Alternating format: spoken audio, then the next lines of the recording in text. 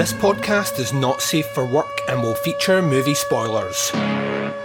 It will feature scenes described of a graphic nature. It will contain language which most listeners may find offensive. Welcome to the podcast Under the Stairs.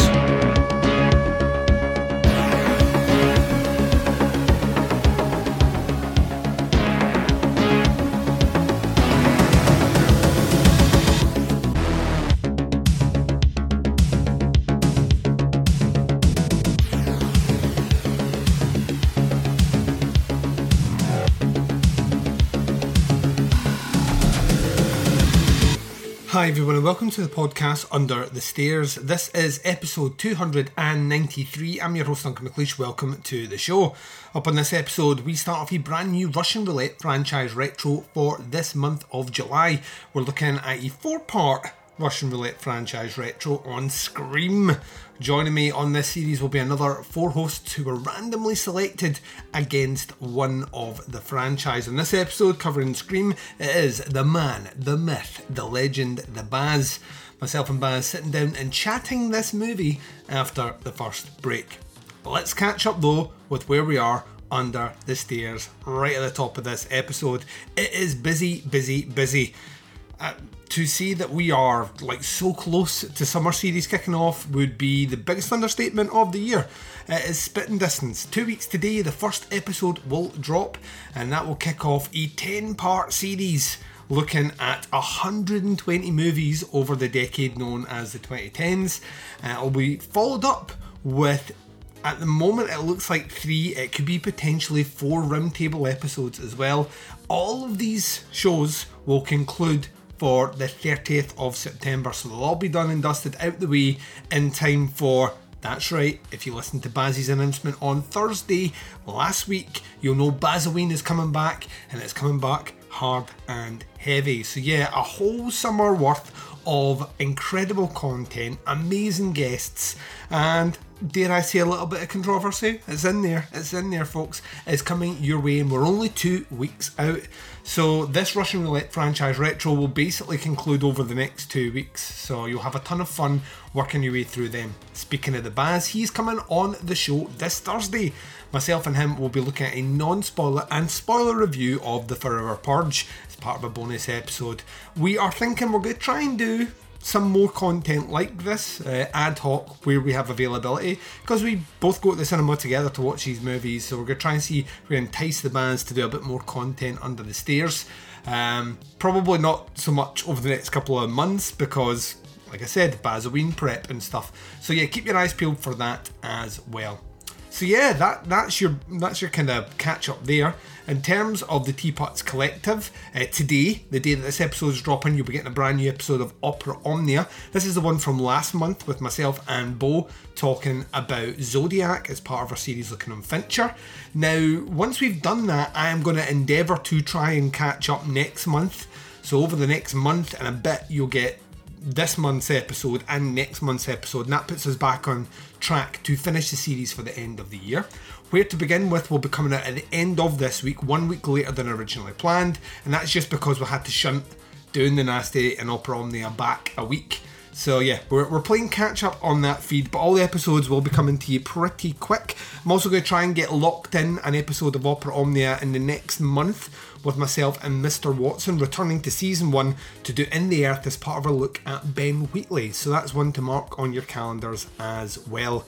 Jaws is Shite and Other Regrettable Outbursts is due to record next week, so that episode should be out a week on Friday. So yeah, just keep your eyes peeled for that one as well. So tons of stuff coming your way for sure. I got a couple of screeners in recently as well, which look like I'm going to be reviewing with interviews from directors. So there's that. It's just a ton of stuff. So yeah, keep your eyes peeled for it. We're going to keep you entertained throughout this very warm, uncomfortable, and dare I say it, long summer with as much content as I can possibly fill your feeds with. With that in mind though, let's take a break, shall we? You're going to hear promos for shows that I love. You're going to hear the little sounder before we kick into the trailer for our first of the 4-part series looking at Scream. You're going to hear the trailer for the movie. When I return, I'll be joined with my guest, the Baz, right after this. This is Michael Caine, award-winning film actor you might know from such cinematic achievements as A Muppet's Christmas Carol and Jaws for the Revenge, where I played a character named after a fucking sandwich. I approve of the following promotional message. Do you like movies? Well, of course you do, you silly twit. You're listening to a movie podcast right now. Do you like podcasts about movies? I mean, if you're listening to this, your life is empty and without direction. So of course you do. Why not continue the spiral downwards with They must be destroyed on sight. Yet another semi-regular podcast about film that will occupy some of that empty space in your soul. We cover every genre, but focus on a lot of obscure and cult films with a leaning towards exploitation. If you want a podcast that's going to talk about a silent film from the 1920s one week and a sleazy biker film from the 1960s the next, and then back to something like Singing in the Rain the next episode, They must be destroyed on sight. maybe for you. So tune in and join regular hosts Lee Russell, Daniel Harper, Paul Romali, and Lee Hardy, as well as the odd guest hosts at tmbdos.podbean.com. Thank you, Drive Through.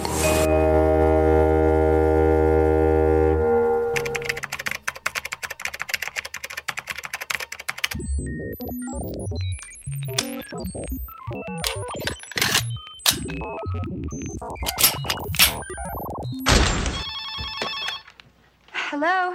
Hello? Who is this? You tell me your name, I'll tell you mine. I don't think so. What's that noise? Popcorn. You making popcorn? Well, I'm getting ready to watch a video. Really? What?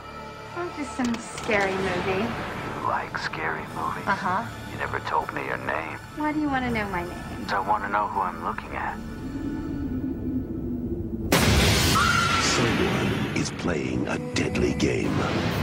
It all began with a scream over 911. Someone who's seen one too many scary movies.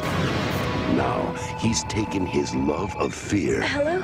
Hello, Sydney. one step too far. Do you like scary movies? What's the point? They're all the same. Some stupid killer stalking some big-breasted girl who can't act, who's always running up the stairs when she should be going out the front door. It's insulting. There are certain rules that one must abide by in order to successfully survive a scary movie. Number one, you can never have sex.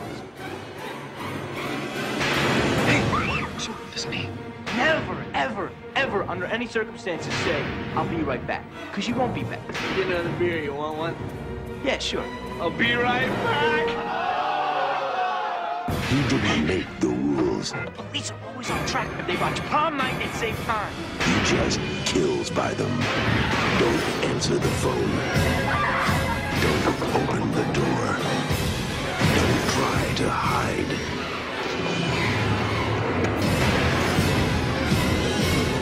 Everybody's a nutback. You're not scared, are you? Scream. And welcome back, ladies and gents. So yeah, here we go, kicking off another brand new Russian Roulette franchise retro on the podcast Under the Stairs.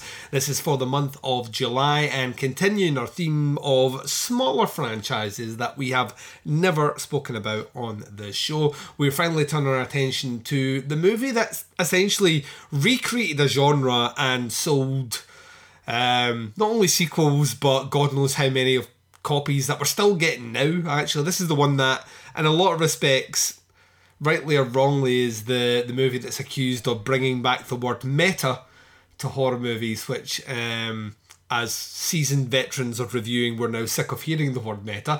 The name that was drawn out of the Bowl of Doom to return to do Scream from 1996 is an old hand at not only franchises, but the podcast Under the Stairs. He is many hundreds of hours of recordings with me and is a voice that I know for a fact you guys will be excited to hear. He is my colleague, sometimes, and my co-host over on Jaws is Shite and Other Regrettable Outbursts. He is the man, the myth, the legend, the Baz. Let me hear you scream, bitches. See what I did there, Dunk? I saw what you did. I was impressed. A little play on words. So impressed. From the wordsmith himself. You've never done one of these before, which is weird. No. 6 years or something I was on this fucking show. Mm-hmm. And no, I was too busy doing everything bloody else. Doing entire franchises. It's really nice just to slot in and do one. Yeah, I mean, I'd like, you were just checking with me a couple of days ago when you were like, I have to do like the whole thing in notes, do I? And I was like, no, it's just 4 questions. And you were like, awesome. And I could see in the text that you wrote there was a wash of relief over you that you only had to watch the movie once. Yeah. So I was like, this is fucking great. I could just sit down and just watch the film like a normal human being. Now, I just want to stress that you were the man that put that cross on your back when you did like Baz v Horror. I never asked you to watch a movie more than once. You did that to yourself, right? So I'm innocent. Yeah, and you also never said that I basically want you to go through every fucking scene and recreate it in Glaswegian slang. Yeah, and nicknames for characters, and I want you to go off on tangents where you tell us about time your testicles fell out of your gym shorts, or stories of shit. Imaginary sexual assaults on the characters. It's yes. Fucking totally out of control. That was you. Totally out of control. Not me. All me. That was not. So, as the listeners out there have heard, we're doing Scream from 1996. You just heard the trailer. This is directed by Master of Horror Wes Craven. It's based on the screenplay by Kevin Williamson, who is kind of basically littered all over this decade and the next decade with movies that are very much like Scream. He had a particular style of writing and he liked it, and that was it. This one here has a fairly eclectic cast. We have Neve Campbell, Courtney Cox, David Arquette, Skeet Ulrich. It's only one Skeet, but I like saying Skeet. Drew Barrymore, Roger Jackson, Kevin Patrick Walls, David Booth. We have W. Earl Brown, Rose McGowan, Matthew Lillard, Jamie Kennedy. Oh, just a lot of people in this movie. A lot of stars who were stars at the time, and a lot of people that went on to do a lot of things after. So, it has a good cast. The synopsis for this one is listed on IMDb as: a year after the murder of her mother, a teenage girl is terrorised by a new killer who targets the girl and her friends by using horror films as part of a deadly game. Baz, how have we never talked about Scream? I don't know. Do you know, it's interesting to hear you say, when you were introducing this there, you said that you're doing this series of retros on the smaller franchises. For somebody who, I left high school in 1990, so I was kind of, the 90s were my 20s. Yeah. And Scream was fucking huge. Yes. I mean, I know obviously it only has the 4 films in it, mm-hmm. but I mean, it was a phenomenon at the time, from what I can remember. Now, that was coming from somebody who had no interest in horror films at that time, which kind of shows you the size of it, and that I was fully aware, of it, kind of thing. I don't know why we never did it. Possibly because I had seen at least a couple of them, and pretty much, to the best of my knowledge, I think just about every film I ever did on the show, I had never seen. We tried. We tried where possible to make sure you hadn't seen. Yeah. So that's probably the reason why we never did it. And also, you like to hit me with like 9 movie franchises and shit like that. Yeah, and obscure Italian movies that only I have seen, and maybe 3 other listeners. And then people pester me where they're like, that movie sounds amazing that Baz talked about, amazingly bad, where can I watch it? And I'm like, well, there was this obscure Blu-ray release that only ran as a limited run of 10 7 years ago. So if you didn't get that, you'll never see it. If you've not seen August Underground, Baz has a second-hand fucking DVD that he paid about £26 for. I told you not to do it. Which he would literally just fucking give you for free now, to be quite truthful. Told you not to do it at the time. You'd never listen to me. This is, once again, the cross that you put in your own back. So yeah, like Scream, I can't stress the importance of this movie, because enough from my perspective, this is one of the first like 18 certificate horror movies I saw in the cinema. So when this came out, I was 15 when this came out. So I managed to, because I looked a bit older than I did, hard paper rimmed. I got in fairly unchallenged, and I was hyped for this because I knew who Wes Craven was, because I'd already seen things like The People Under the Stairs and Nightmare on Elm Street, and even by then I'd seen The Hills Have Eyes, and Last House on the Left. I hadn't equated Last House on the Left to him, but I'd seen that when I was like 12.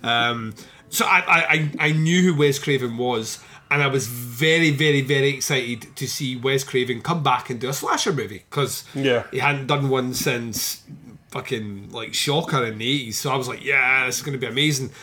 And I went and saw it, and I was so fucking all over this movie when I came out. I was like, it completely changed my view. And you talk about the influence. The influence is this brought people that did not watch horror movies in the cinema out to the cinema to watch horror movies. Yeah. So this was like, it was huge. It was fucking huge. My abiding memory of this film, and this was before I think when I bought my first flat of my own, I would have been, it was kind of the late 90s, and I joined a kind of video shop around the corner, and I went through a phase of watching a lot more films than I normally did, kind of thing, you know, because I was just living in Moan at the time, nothing to do, living the high life. And I think I checked Scream out then. Yeah. But my abiding memory goes back to before that, when I was still living in Dunoon, and at the weekend I worked in one of the local bars, and one of the girls that I worked with, Joanne, she had gone up to Glasgow. I can't remember if it was a boyfriend or her friends or something like that. Anyway, I'd get into work on the Friday, and I'm like, oh, what have you been up to? And you know, she said, oh, I was up in Glasgow, wait to see that film Scream. I was like, oh, was that any good? She was like, oh, it's fucking amazing. And she was like, oh, it was terrifying. Absolutely fucking terrifying. And, you know, Joanne wasn't a horror, you know, she wasn't one of these, she didn't strike me anyway. She wasn't a me. horror film you know fan. what I mean? Do you know what I mean? Yeah, exactly. Yeah. And I just remember there being this huge buzz about this film. And I kind of knew it was this Wes Craven guy. I knew he was a horror director. I couldn't have told you any of the films he'd done. You know, I knew what Freddy, you know, Nightmare on Elm Street was. I knew who Wes Craven was and put the two together. Yep. But I knew it was this kind of new wave, if you like, of horror. Yeah. There was something about this film, and it was newer than the others, and it was... I just knew there was a kind of reinvention there, even though I hadn't seen the film myself, kind of thing, you know. So yeah, it was a big thing at the time. Because it's like 96 is the weirdest year. So the big blockbuster 96 is Independence Day, which I loved. So Independence Day was the big movie of 96. Peter Jackson, before Peter Jackson goes off and does all his Lord of the Rings and all the rest, does The Frighteners. Which weirdly was supposed to... The Frighteners was originally supposed to be released around Halloween time, and they moved it to summertime, and it fucking bombed because it went up against Independence Day, which is a silly move to whichever studio put that out. And I love The Frighteners, but I didn't have an audience there. It's kind of gothic, quirky, ghost story. I was never going to win that. But Scream was, like, it's like you say, like that. I keep talking about like the importance of the 90s. The first half of the 90s, there are tons of horror movies out there, but the big ones, the cinema ones, are not released as horror movies. They're released as psychological thrillers. The year before this one, Seven comes out. So Seven's 95. Seven is a wonderfully disturbing movie, which to me is 100% a horror movie, but at the time, you didn't fucking call it a horror movie. Because that was a kiss of death. Yeah, it was things like The Hand That Rocks the Cradle and the Cape Fear remake. I remember all them coming out. And again, I was watching some of these films on video at the time. Yeah. Even I probably wouldn't have called them a horror, but I mean, looking back, of course they were. Yeah. Like Silence of the Lambs. Silence of the Lambs is the big one that won the Oscar. Misery won an Oscar. That's 1991. So yeah, they are there, but you daren't call them a horror movie. And then Scream comes out in the cinema, big cinematic run, and it's unabashedly a horror movie. Not only is it unabashedly a horror movie, it's a fucking slasher movie. slashers are one of the big reasons that horror died the death that it did, because it became so comedic, so over the top, and so farcical and so comical, and so many of those franchise, installments that people fucking switched off. Yeah. Oh, what's this? Oh, it's a Friday the 13th Part 9. Nah. You know what I mean? It's that sort of level of people just not giving a fuck and just switching off. And then Scream comes along, and not only does Scream come along, it's got this young cast full of known actors and actresses, like people that you have seen do other things. Drew Barrymore being the biggest name in the whole fucking movie. She was huge, right? And she's in this movie, and this is a slasher movie. And then added on top of all of that, it's a fun script. And not only is it a fun script, it's for, if you're a horror fan, it's got 100 references to horror movies. All the way, people speak. It's like Tarantino movies where people all speak like Tarantino. Like Kevin Williamson's script is written for horror fans. Like everyone knows all the tropes of a horror movie and all the rest. Which, if you don't know them, Baz, the movie still completely works. But see if you do, a wee bit. That's what I think the beauty of it is, because you could, guys like you could go to the cinema and take your girlfriend who doesn't like, well, obviously your wife does like horror films. not as much as I would like her to, but she does like them. So. But a guy who's into horror films can take a girl and, she'll be, or a guy, or a guy, and they'll be hanging on to your fucking arms, shitting themselves at it. It's an enjoyable film, but there's, as you say, there's a lot in there for people who know about fucking horror films. Yep. Which is the thing that I'm really looking forward to in the kind of closing part of our 4 questions that we're going to do, because I would like to know from you at the end, as an additional question over and above what we usually ask here, in terms of that first time you watch Scream now to your most recent watch, going through the horror journey that you did go. Yeah. Does it elevate the movie to have that in there, or is it just something that's a kind of a nice wink and a nudge? And I'll hold you for the answer later on. Let's circle back to that one later, Dunk. We shall do. So, as you are fully aware here, on the old Russian Roulette franchise retros, it's loosey goosey. There's 4 questions I'm going to ask you. Because you're on the first movie, question number 3, really fucking easy, because it contextualises where franchises fuck up. And you're on the first instalment, so unless they fucked up in the first movie, it's an easy question to answer. So let's start with the first one, Baz. What, if anything, does Scream do right? I think personally Scream does pretty much everything right. I think it's a perfectly balanced film, and that goes back to what we were just talking about. It can appeal to a massively broad spectrum of people. Yeah. And for me, what that does, and looking back at that time in the 90s as a non-horror fan at that time myself, it was apparent even to me that this thing was completely rejuvenating horror as a genre, and in particular slasher films. Now, I didn't know to me, slasher films, I thought that those films were scary. Now, having seen so many of them now, they're not, and even the good ones don't scare me. They're good films to watch, they're fun films to watch, they're not particularly fucking scary. Scream, I think it took the idea of the jump scare and fucking ran with it. Yep. Which companies now like Blumhouse have fucking taken to the nth degree with your Conjuring and all that kind of stuff. But I just feel that it completely rejuvenated a scene that, as you say, was just dying on its arse. Looking at some of those later fucking Freddy films and the Halloween ones. Texas Chainsaw Massacre's got a few dotted through the 90s that are yeah, like the one with fucking your man McConaughey and all that and that kind of thing. The Next Generation, and it's, I just feel that this film, it garnered an entire new audience. It's like when you go on about your fucking new metal, everybody slags off Pure Lap, but it introduced an entire new generation to heavy music. Yep. Whether you like new metal or not, yep. It introduced people, it took them away from the boy bands and all that kind of stuff to heavy music. And those people, a lot of them will not listen to new metal anymore, but they will listen to heavy music. And I personally think that Scream did that for horror films. And also, I'm not saying it invented the idea of meta horror.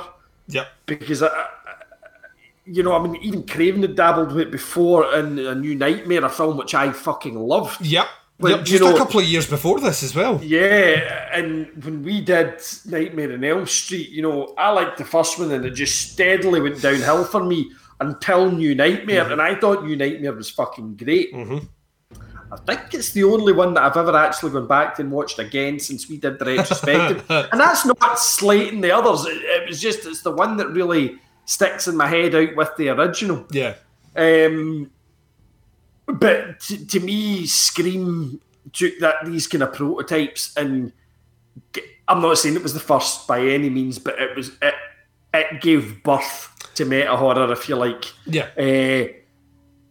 Which was its genius, because as we've said, there's all of that there for guys like you, but from a very superficial point of view, it's just a great fucking horror film.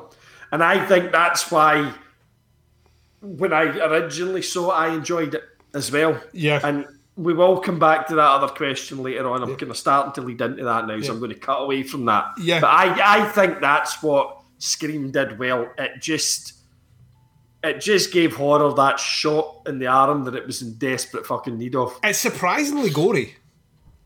Yeah. You know what I mean? For 96, for parental advisory stickers on CDs and violent video games like Grand Theft Auto and all the rest, it is a surprisingly violent film.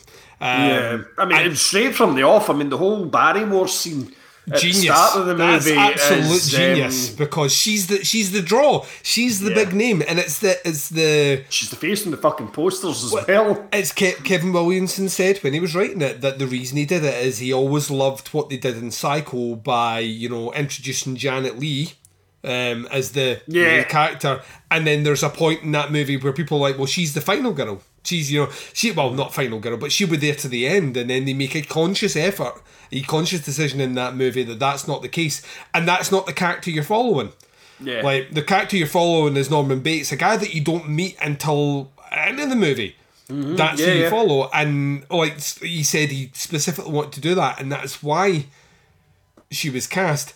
And it sounds like she had a fucking miserable time on set, because Wes Craven couldn't get her to cry. So Wes Craven had asked her what would make her cry, and this might be an urban legend, but it's one that sticks in my brain. Something to do with the death of a family pet or something. And so what Craven would do, because he's an evil bugger, before they started rolling the cameras, he would be like, remember the kitten, and she'd start fucking bawling. No, I know this story, and weirdly, when I watched the film when I watched Scream the other night, as I say, it's my daughter's DVDs. I had bought her these as a Christmas present a few years back. So I'd said to her, listen, can I borrow your DVDs? So I'd put them on. Now, when me and her had originally watched them, we just watched the movie. Yeah. And that was it. And the next night we watched Scream 2 and so on. So I was flicking about when I finished the film. Look, I wonder what's on this, in terms of extras and that, because it was a kind of DVD. It wasn't Blu-ray, it was just DVD, and it was the box set of the first three, and there wasn't an awful lot there. I love deleted scenes, so I was kind of looking for them, but there wasn't any. But there was this weird little option at the bottom, and it was "Did you know?" Yeah. And it was just a series of stills with some text on the screen, so just kind of boringly flicking through them. But it mentioned that about. Drew Barrymore had just recently seen a video that involved the death of an animal, and she's so extremely into animals and animal welfare and that, and that was how he brought that. But he's like, just remember that film, think about the film, and that was how she did it. Fucking crow bastard that is. Wes Craven's an old guy. Like, he was an old guy when he got into making films. So he made The Hills Have Eyes when he was in his 30s. No, not Eve. Sorry, Last House on the Left when he was in his 30s. So he was in I think he's in his 50s when he makes Scream. Yeah, having watched some of the behind the scenes stuff again. Yeah, like at the end of the thing. Yeah, I mean he's clearly. But he always had this really like. If you ever hear, I love like there's you can still find them on YouTube and stuff. But there was a series that was done like looking at the masters of horror, so to speak, and it's Bruce Campbell that hosted it. I'll need to find the clips, but there's a bit where you hear each of the directors talk about the other directors. So there's they're all talking about John Carpenter, and what I love about them all it's George A. Romero going like that. John doesn't give a fuck. He literally doesn't give a fuck. He walks out, he's got his shitty car, he's sitting there smoking a cigarette, he flicks it, he does put it in a bin, he just flicks it on the street and drives off, doesn't give a fuck about anyone.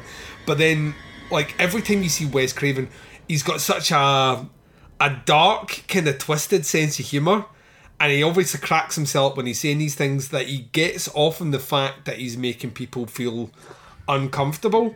And I think that's where Scream shines, because it's a movie it's one of these few movies where the humour is well done.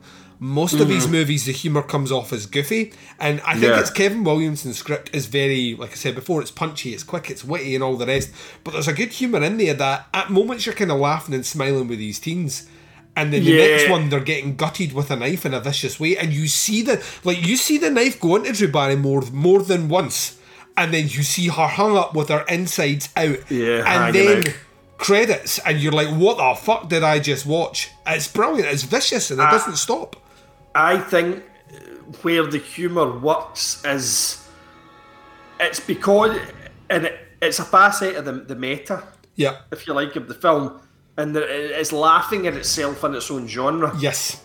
I mean, there's a bit later on in the film, I think it's at the party towards the end of the film, where Sidney's getting chased by Ghostface, and she kind of slams the door right up his face, and he goes down like a ton of shit, and it's like something out the Three Stooges. Yep. Do you know what I mean? It's like slams the door. He's going so quick, he can't stop. She slams the door, and it's almost like that. Oh fuck! And the head goes back, kind of thing. Well, I love that. Again, I've seen it up 10 fucking times, and I burst out laughing. Well, that's the thing. Like in every other slasher movie, the slasher killer is this unstoppable, creature that will come after you, and it doesn't matter how fast you run these. Yeah. This one, you actually feel the pain, like when he goes out to kill Tatum, and she starts launching bottles at him and stuff to try and get away. All these things, you feel the impact if something hits him, or he fucks up, or does something wrong. He's hitting the balls at that point as well. So I mean, you feel the impact. It's clearly someone under the mask. Yeah. Which a lot of the other movies go out their way to make you think. Like Michael Myers. Yeah, Michael and Jason, those two in particular, it's some unstoppable monster. It's not a human being. Yeah. Whereas this is some wee clown that's just been hitting the balls with a bottle. So they ground it, which I really like. Yeah. What else I like is that I think they land the casting really well. And you know what I mean? Because we talked about the big named actors and actresses. There are plenty of these other movies that will come afterwards. These kind of, not necessarily even Scream sequels, but new wave of slasher movies or whatever we want to call them that come afterwards. That you get your big name, your big teen heart, like what's his face? Pacey. From Dawson's Creek. Oh, Joshua Jackson. He appears in 2 or 3 different movies, and he's there, and you're like, oh, it's the big name actor, and then you get relative nobodies around him, or people that are aspiring. This one has, like I said before, Neve Campbell went on to do big things. Courtney Cox, obviously off the back of Friends. Yeah, she was about 2 years into. I actually looked into all of this last night because, as you say, the vast majority of them are very recognisable now, and I was like, well, I wonder if they were at the time, or was this their breakthrough kind of thing? But I mean, Neve Campbell, to me, Neve Campbell is one of these faces of the 90s. She's just, there's 2 or 3 actresses that are just completely synonymous. Didn't she do, I think she did Dangerous Things the year after. And she was already, she was on the TV with that Party of 5. Yes. By that point. And she had done a couple of films by that point, so she was a well-known actress. Yeah. I absolutely love Neve Campbell, I've got to say. And I have a couple of issues with the casting, but I'm going to talk about that in one the of the later questions kind of thing. Yep. But no, in general, the casting's great. And of course, as you've already said, the master stroke was, let's get Drew Barrymore in. Oh God, yeah. And let's fucking kill her 15 minutes into this film. Let's get her out, and then the audience at that point think that no one's safe. I wonder as well whether anybody kind of was expecting her to come back at some point during this film. I personally didn't, but I remember when they killed her, I remember sitting in a kind of hushed silence going like that. Did they just kill off the lead? What I expected was it to do something like 10 days earlier, and then she's the main guy. And they never fucking do that. I never saw Scream at the cinema, but I saw... what was that movie with... Was it Maximum Velocity? It was Steven Seagal and Kurt Russell. It's a hijacked plane. And Executive Decision? Executive Decision. Yeah. And Steven Seagal gets killed. It's not even as long as Drew, I don't think. It's about 10 minutes into it. Now, I went to see that at cinema in Glasgow. I was a student at the time.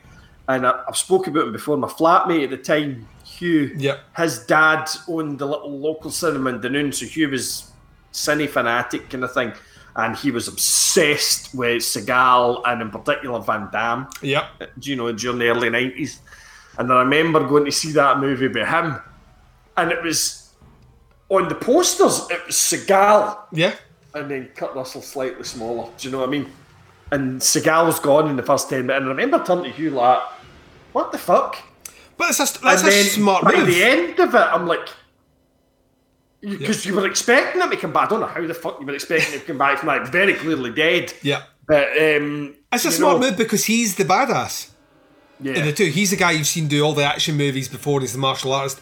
And as soon as you take it out, regardless who that other guy is, well, he's not Steven Seagal. He's fucked. So you're instantly building odds in there. So as to me, that's smart. That's smart filmmaking. It was very smart doing that there. I think the only gripe I've had with time with the Scream movies in general, but it starts here for sure, is the reveal of the killers. I mean, they come across as a bit maniacal right from the start. Even the first time you watch it, like Matthew Lillard, who will always be from Hackers, because I fucking have an unhealthy obsession with Angelina Jolie in that movie. Oh Jesus! you're human, mate. You're human. Oh my God, that movie. And I think he's serial killer in that, and he's weird and goofy, and he's got pigtails and all the rest, and he's that. But in this one, he's like that, but amped up to like 10s. It's over the top and all the rest. That when I'm starting to think of who might be, because you suspect the boyfriend, right? Early on.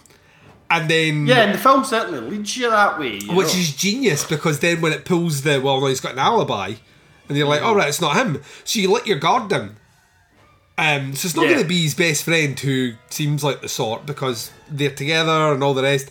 And then, it's like I really like it, but the characters are so and deliberately so, the red herrings in the movie, they're so over the top. And it's a trope that they set up that they do in everyone, whether it's Timothy Olyphant in the second movie, who's walking around with a maniacal smile. You're like, of course he's the fucking killer. Of course he'd be the killer. They do that in all the movies after, and I kind of feel like it starts here, that every movie after this has to have a stew, and it has to have that. Lillard's one of the casting issues I have. We will come to that then. Now, so let's do it now. What does Scream not do well? Very little. Yep. To be quite honest. And I was racking my brains about this earlier on today, going, Larry, what can I pull out? So, Lillard, to me, he can only do two things. He can do that crazy fucking over the top maniac, or he can do Shaggy. He's really good at Shaggy. And I actually don't mind him doing Shaggy. Yep. But the whole maniacal thing, I'm not the biggest fan of Matthew Lillard. All right. I find him very, I want to say one-dimensional. I'm going to put the Shaggy bit aside because he is very good at that. The rest of the time, it's just that It's just Matthew Lillard. Yeah. I don't. He's got a lot of energy. I think else from him. Yeah, he's tall, he's lanky, he's got a lot of energy, and he's very. It's the facial expressions and the arm movements. Yeah,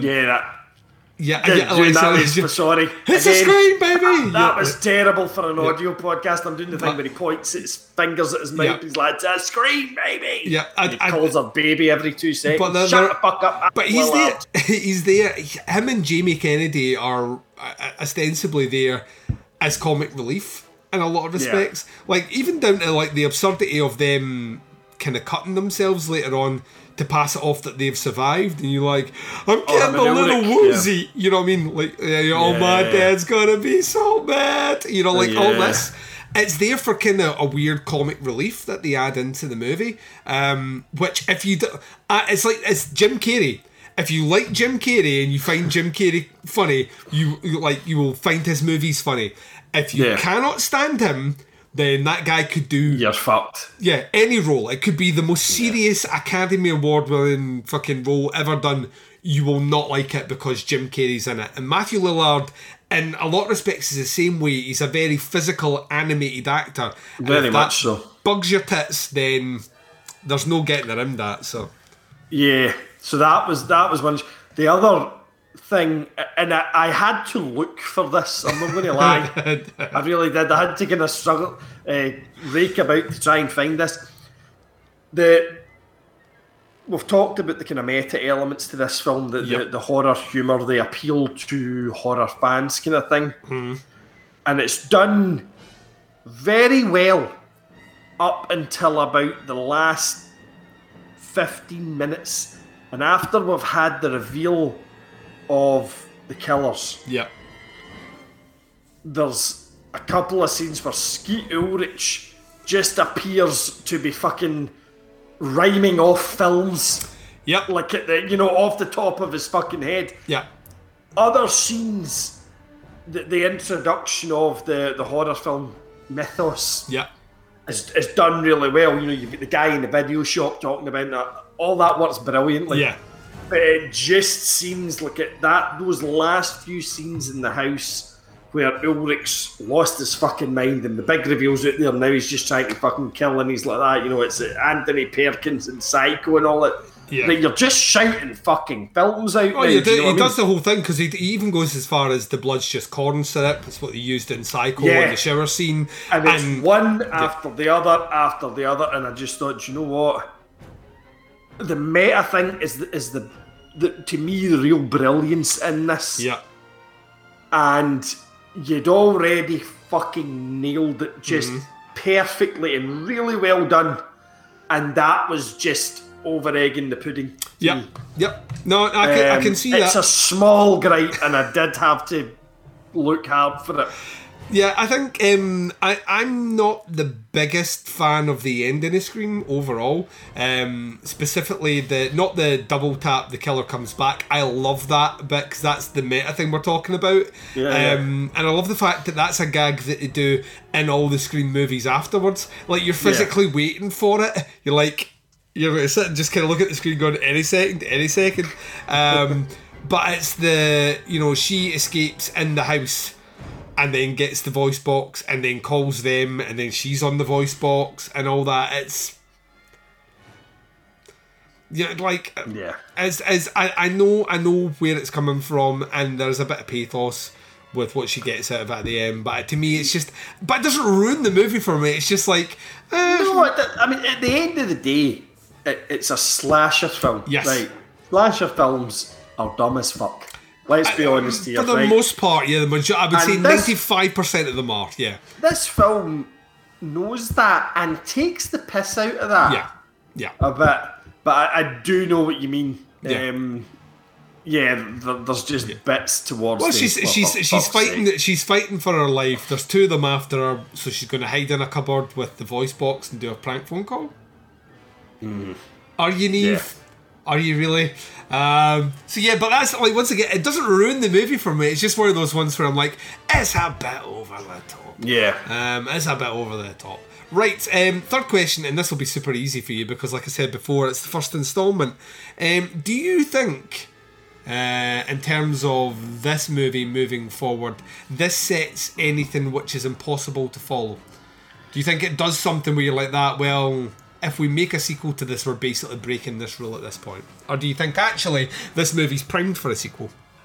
It absolutely is. I don't think there's anything there that kind of negates you moving forward.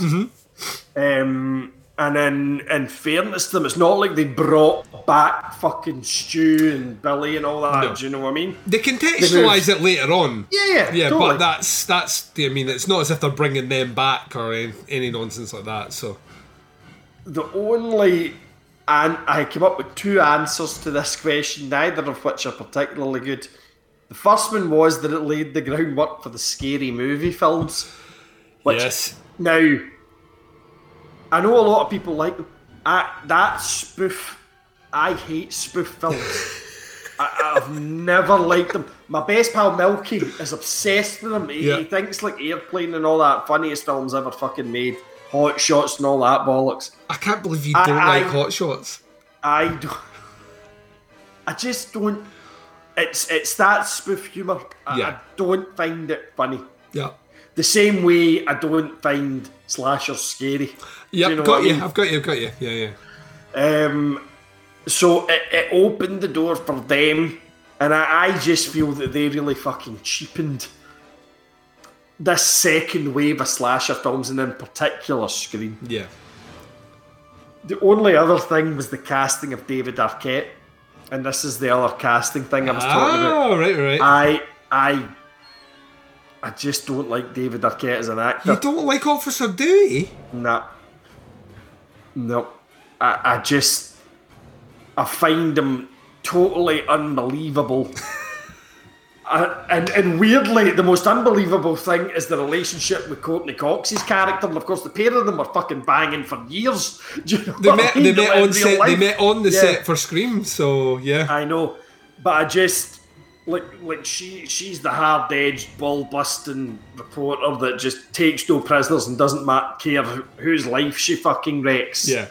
You know, to get her story, and he's this simpering fucking do-gooding cop whose sister insists on calling him by his childhood nickname when he's in uniform and all that kind of stuff. And but it's more than that. And as a personal thing, I just don't like Arquette as an actor. I feel he always seems to play the same kind of fucking does, yeah, character. Do you know what I mean? And he's the one, you know, beyond well, there's him, there's Sidney, and there's Courtney Cox's character that are right there. That are right through the fucking lot of them. And in fairness, Sid, of course, she's the final girl. I don't have any problem with that. Courtney Cox's character, I think, is fucking great in this, and she's the perfect counterfoil to Sidney. Yep. And he could just have been fucking offed in that first movie, and I would not have shed a tear at all. So it's maybe not what you're looking for in that it fucks the franchise going forward. I just could have done without him in anything beyond that first film. Weirdly, in the Did You Know thing that I was watching the other night, he wasn't the first choice for it, and it rhymed off a couple of actors, and I can't remember who they were. Yeah. But Craven wasn't looking for that type of character. Yeah. He was looking for a more kind of dynamic cop thing, and then Arquette auditioned and played it that way, and he went for it. And I'm like, really? I mean, it doesn't surprise me that Craven opted for a kind of goofy cop character, because that is every movie that he's ever done. It's like the cops are always kind of goofy, and we never even got to talking about or even just talking about cameos. How weird is it to see the Fonz as the head teacher? I knew there was something I forgot to say. I fucking love Henry Winkler, right? And I have since I was a kid, because I grew up with Happy Days on a Sunday afternoon on STV, which was the third of the 4 channel. But no, I don't even know if I had Channel 4 at that point. It might have just been the third of the 3 channels I had on my telly when I was really quite small, and I loved Happy Days. And Fonz was the coolest fucking thing. And then Winkler had that weird transition in that there was no transition. He went from the Fonz to being unheard of to popping up in Scream. Yep. And like what he did after that, and the likes of Parks and Recreation and that, and that Barry, have you seen him in that? The one I've not. I've heard it's great though. The assassin. Yeah. Oh, it's all right. But he just went from the young, cool, hip Fonz, literally the coolest man in the world, to this older Henry Winkler. But I just fucking love him. I absolutely love him, and I love him in this movie. I just think he's. That way he comes across, he's on the fucking tannoy, you know, Steve, I love you all, blah, blah, blah. And he's in the office, he's like, fucking hate these kids. Yeah, he's like, he gets to like, it's when he gets his scissors. Randy little shits. He gets his scissors at one point and threatens the kids that are running around in the mask. And also, like, to me, the casting of him, that's Craven's. Like, it's his version of Travolta getting cast by Tarantino in Pulp Fiction. Yeah. You bring the guy whose career was dead in the fucking water, and he just brought him back. And I just love Henry Winkler. Yeah. I absolutely love the man. Because there's a nod, they couldn't help themselves nod where he refers to the janitor as Fred. And the janitor's wearing he's got the jumper on and the hat. And that is Wes Craven, I believe. Yes, yeah, it's Wes Craven. So, like, there's the kind of wee wink and a nod, which, once again, I enjoy. It's kind of a Hitchcockian thing where, like, Hitchcock would put himself in every movie in somewhere. So there's something kind of fun and quirky about it. Your last question is, and I think we know where we're landing with this, you either have to take the position of recommending this movie or not recommending this movie. I think it's safe to say you're recommending this movie. 100%. Yeah. 100%. If someone had never seen Scream before and you had to pick one scene in the movie to sell them on why they should see Scream, what would it be and why? Can I have two? I'll let you have two just because it's you. Seems it's me. Yeah. Right, because I thought long and hard about this. I really, really did. And it came down to these two, and I can't make up my mind which one. The first one is the first scene. The whole section with Barrymore. It is, to me, it is the perfect slasher kill. Mm-hmm. It's just got everything in it. It's got the build-up, it's got the lulling her into the false sense of security at first. It's got the introduction of the killer. Oh, this seems a bit off, and it just gets progressively worse. You've got the shocks. You've got the shock of the boyfriend through the patio doors. Mm-hmm. I just think you've got the chase. She's going to get away. Almost makes it. Yeah, she almost nearly makes it, and the next minute she's hanging from a tree and her guts are just spilling out. I can't think of maybe the sleeping bag kill in Friday the 13th. Oh, the opening of Friday the 13th. Yeah. I would agree with that. I think they're the same thing, though. I think they're like the perfect setup to, like you get you finish on that closing scene and you're like, oh holy shit, because that's when the credit comes up, Scream or whatever. Yeah, I would totally agree with that. Totally agree with that. So it just encapsulates everything just beautifully in that first 10 minutes. And it doesn't matter whether you are the most dyed-in-the-wool horror fan or a complete fucking novice that doesn't like horror films. That scene will grab you and you're in. You're in for the film. The other one... Scene number 2. God, I'm flipping back, but if I really had to pick one, it'd just be the Drew Barrymore one, right? But the scenes you've given me two. The second one is the scene later on at the party when Randy explains the rules of the slasher. You've got Halloween on in the background with Jamie Lee, and he explains the rules as it's all kind of happening, around him kind of thing, and he's completely oblivious. And to me, it's like Randy gives birth to meta horror at that fucking point. That's if you ever stick a pin in it, it's like shooting Archduke Franz Ferdinand starting the First World War. Meta horror just started. There was other stuff going on, but it started when Randy gave that fucking speech. And then there's the bit, of course, he's lying later on and he's watching the film. Look out behind you, Jamie. And Ghost faces above him with the fucking knife. That's another absolute fucking classic. So depending on who it was, I think if it was a complete novice, I would go with Drew Barrymore. If it was somebody that was a bit more into horror already, but hadn't seen Scream for some fucking reason, you would maybe push them towards that scene. Yeah. Also has that particular scene has so adversely affected my life now that whenever I leave a room and say I'll be right back, in my head I'll be right back like that every time, man, every time. That's awesome. Just Lillard overacting, always. Do you know what I mean? Always overacting. Baz, we have to give this a grade. We do the old-fashioned Netflix grades under the stairs. 1 is hated it, 2 is didn't like it, 3 is liked it, 4 is really liked it, 5 is loved it, 0.5s are included. What, pray tell, are you giving Scream from 1996? I actually had to think about this a lot longer than I thought I would. I'm going to give it a 5 though. Yeah, that's the right grade. I'm giving it a 5. I was set on a 4.5 and then I started to think back to the negative points that I was drawing on, and I was like, but you had to think all afternoon. I've been going through the film in my head. I watched it the night before last. I rewatched the ending last night. This is a film I've seen multiple times already. Yeah.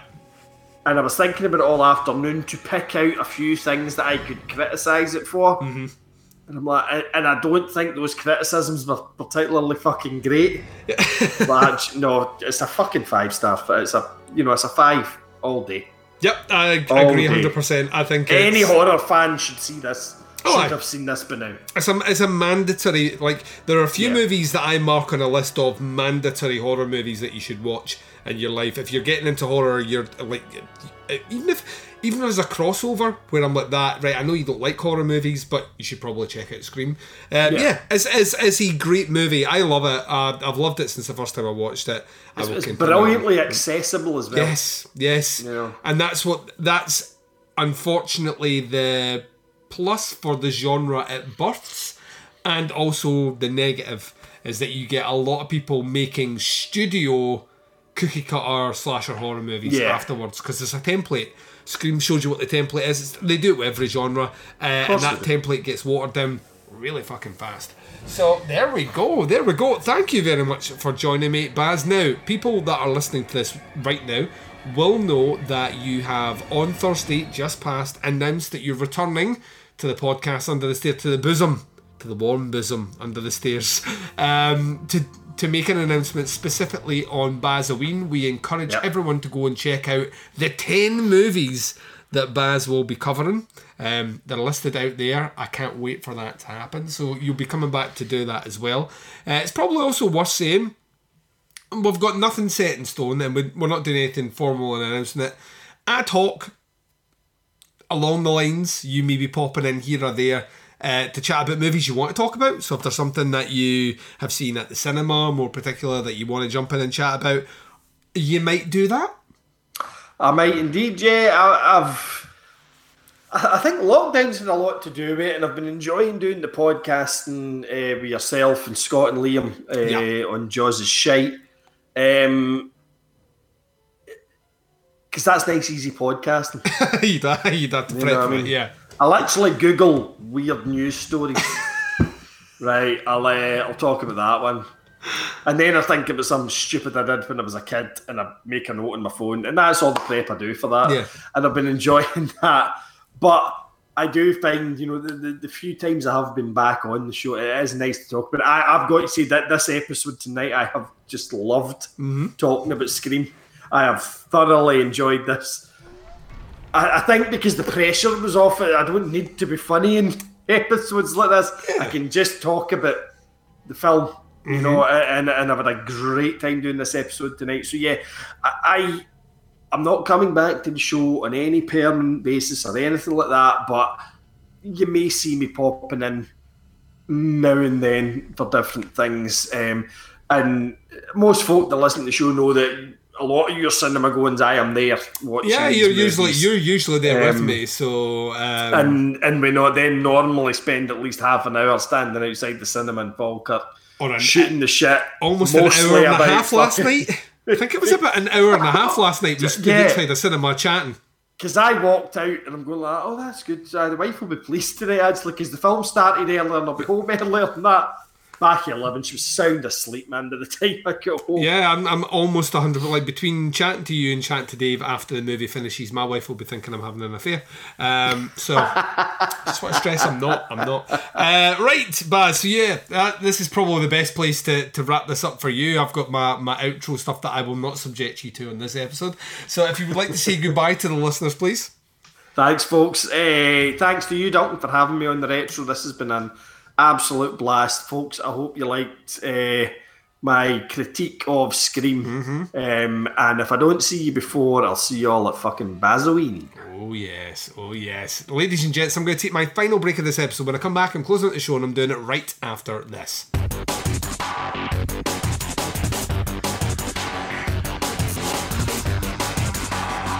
You're listening to the podcast Under the Stairs.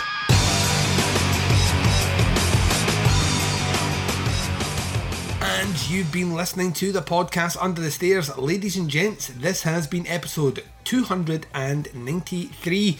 We have just finished the first of our 4-part series looking at the Scream franchise as part of a brand new Russian Roulette franchise retro for this month. Big old thanks to the Baz. That was a ton of fun. I love chat movies with that guy. I genuinely love it. He's one of my favourite people ever. One of my best friends, actually. And it's great to have him under the stairs, sitting down, chatting movies again. And long may that continue. Get yourself ready. Bazoween is... October feels like it's far away. It really isn't. It really isn't. So yeah, we'll be getting more Baz. And like I said in the intro, you'll be getting more Baz on Thursday when we do the Forever Purge non-spoiler and spoiler review of that movie. So big thanks to the Baz. The next instalment, this should drop within the next week. It'll feature Scott McKenzie, big sexy Scott from Scott and Liam vs Evil, jumping in for Scream 2. There is a multitude of ways to check out the show. Wherever you're listening to us right now, hit subscribe. That way you get the shows as and when they drop and access to the entire back catalogue of Teapots content, but do not stop there. Also subscribe to the Teapots Collective, where you get shows like Opera Omnia, Doing the Nasty, Where to Begin With, and Chronicle. So much content. All the archives are over there as well, so subscribing to both those feeds is the best way to support what I do. You can visit our website, it's teapotscast.com. Links to all the shows are there as well as a link to Jaws' Shite and Other Regrettable Outbursts. The Booze Beast Banter podcast feature myself, the Baz, who was on this episode, and Scott and Liam from Scott and Liam vs Evil. We get drunk, we talk about regrettable life choices and decisions. We also go on tangents, more tangents than you can imagine one podcast could possibly swing at you. We do weird news stories from around the world and read out listener emails. So it is a fun fucking time. Listen to us make tits out of ourselves for your entertainment. Jaws' Shite and Other Regrettable Outbursts, available on teapotscast.com. You can check us out on Facebook, facebook.com/groups/teapotscast. The Teapots Collective is facebook.com/teapotscast, and Jaws' Shite can be found at facebook.com/groups/regrettablepod. Easy as that. Talking about other ways you can reach out to us on social media, why not check us out on the twin prongs of social media sexiness? Instagram and Twitter, both can be followed at TeapotsCast.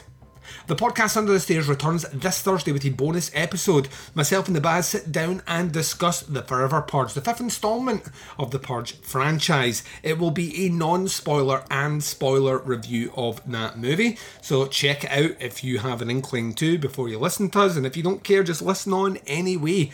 That episode drops on Thursday, so wherever you are, whatever the time zone is and whatever you're up to in this big bad world of ours, please take care of yourselves out there. This is Duncan McLeish broadcasting live from Under the Stairs, and I am signing off.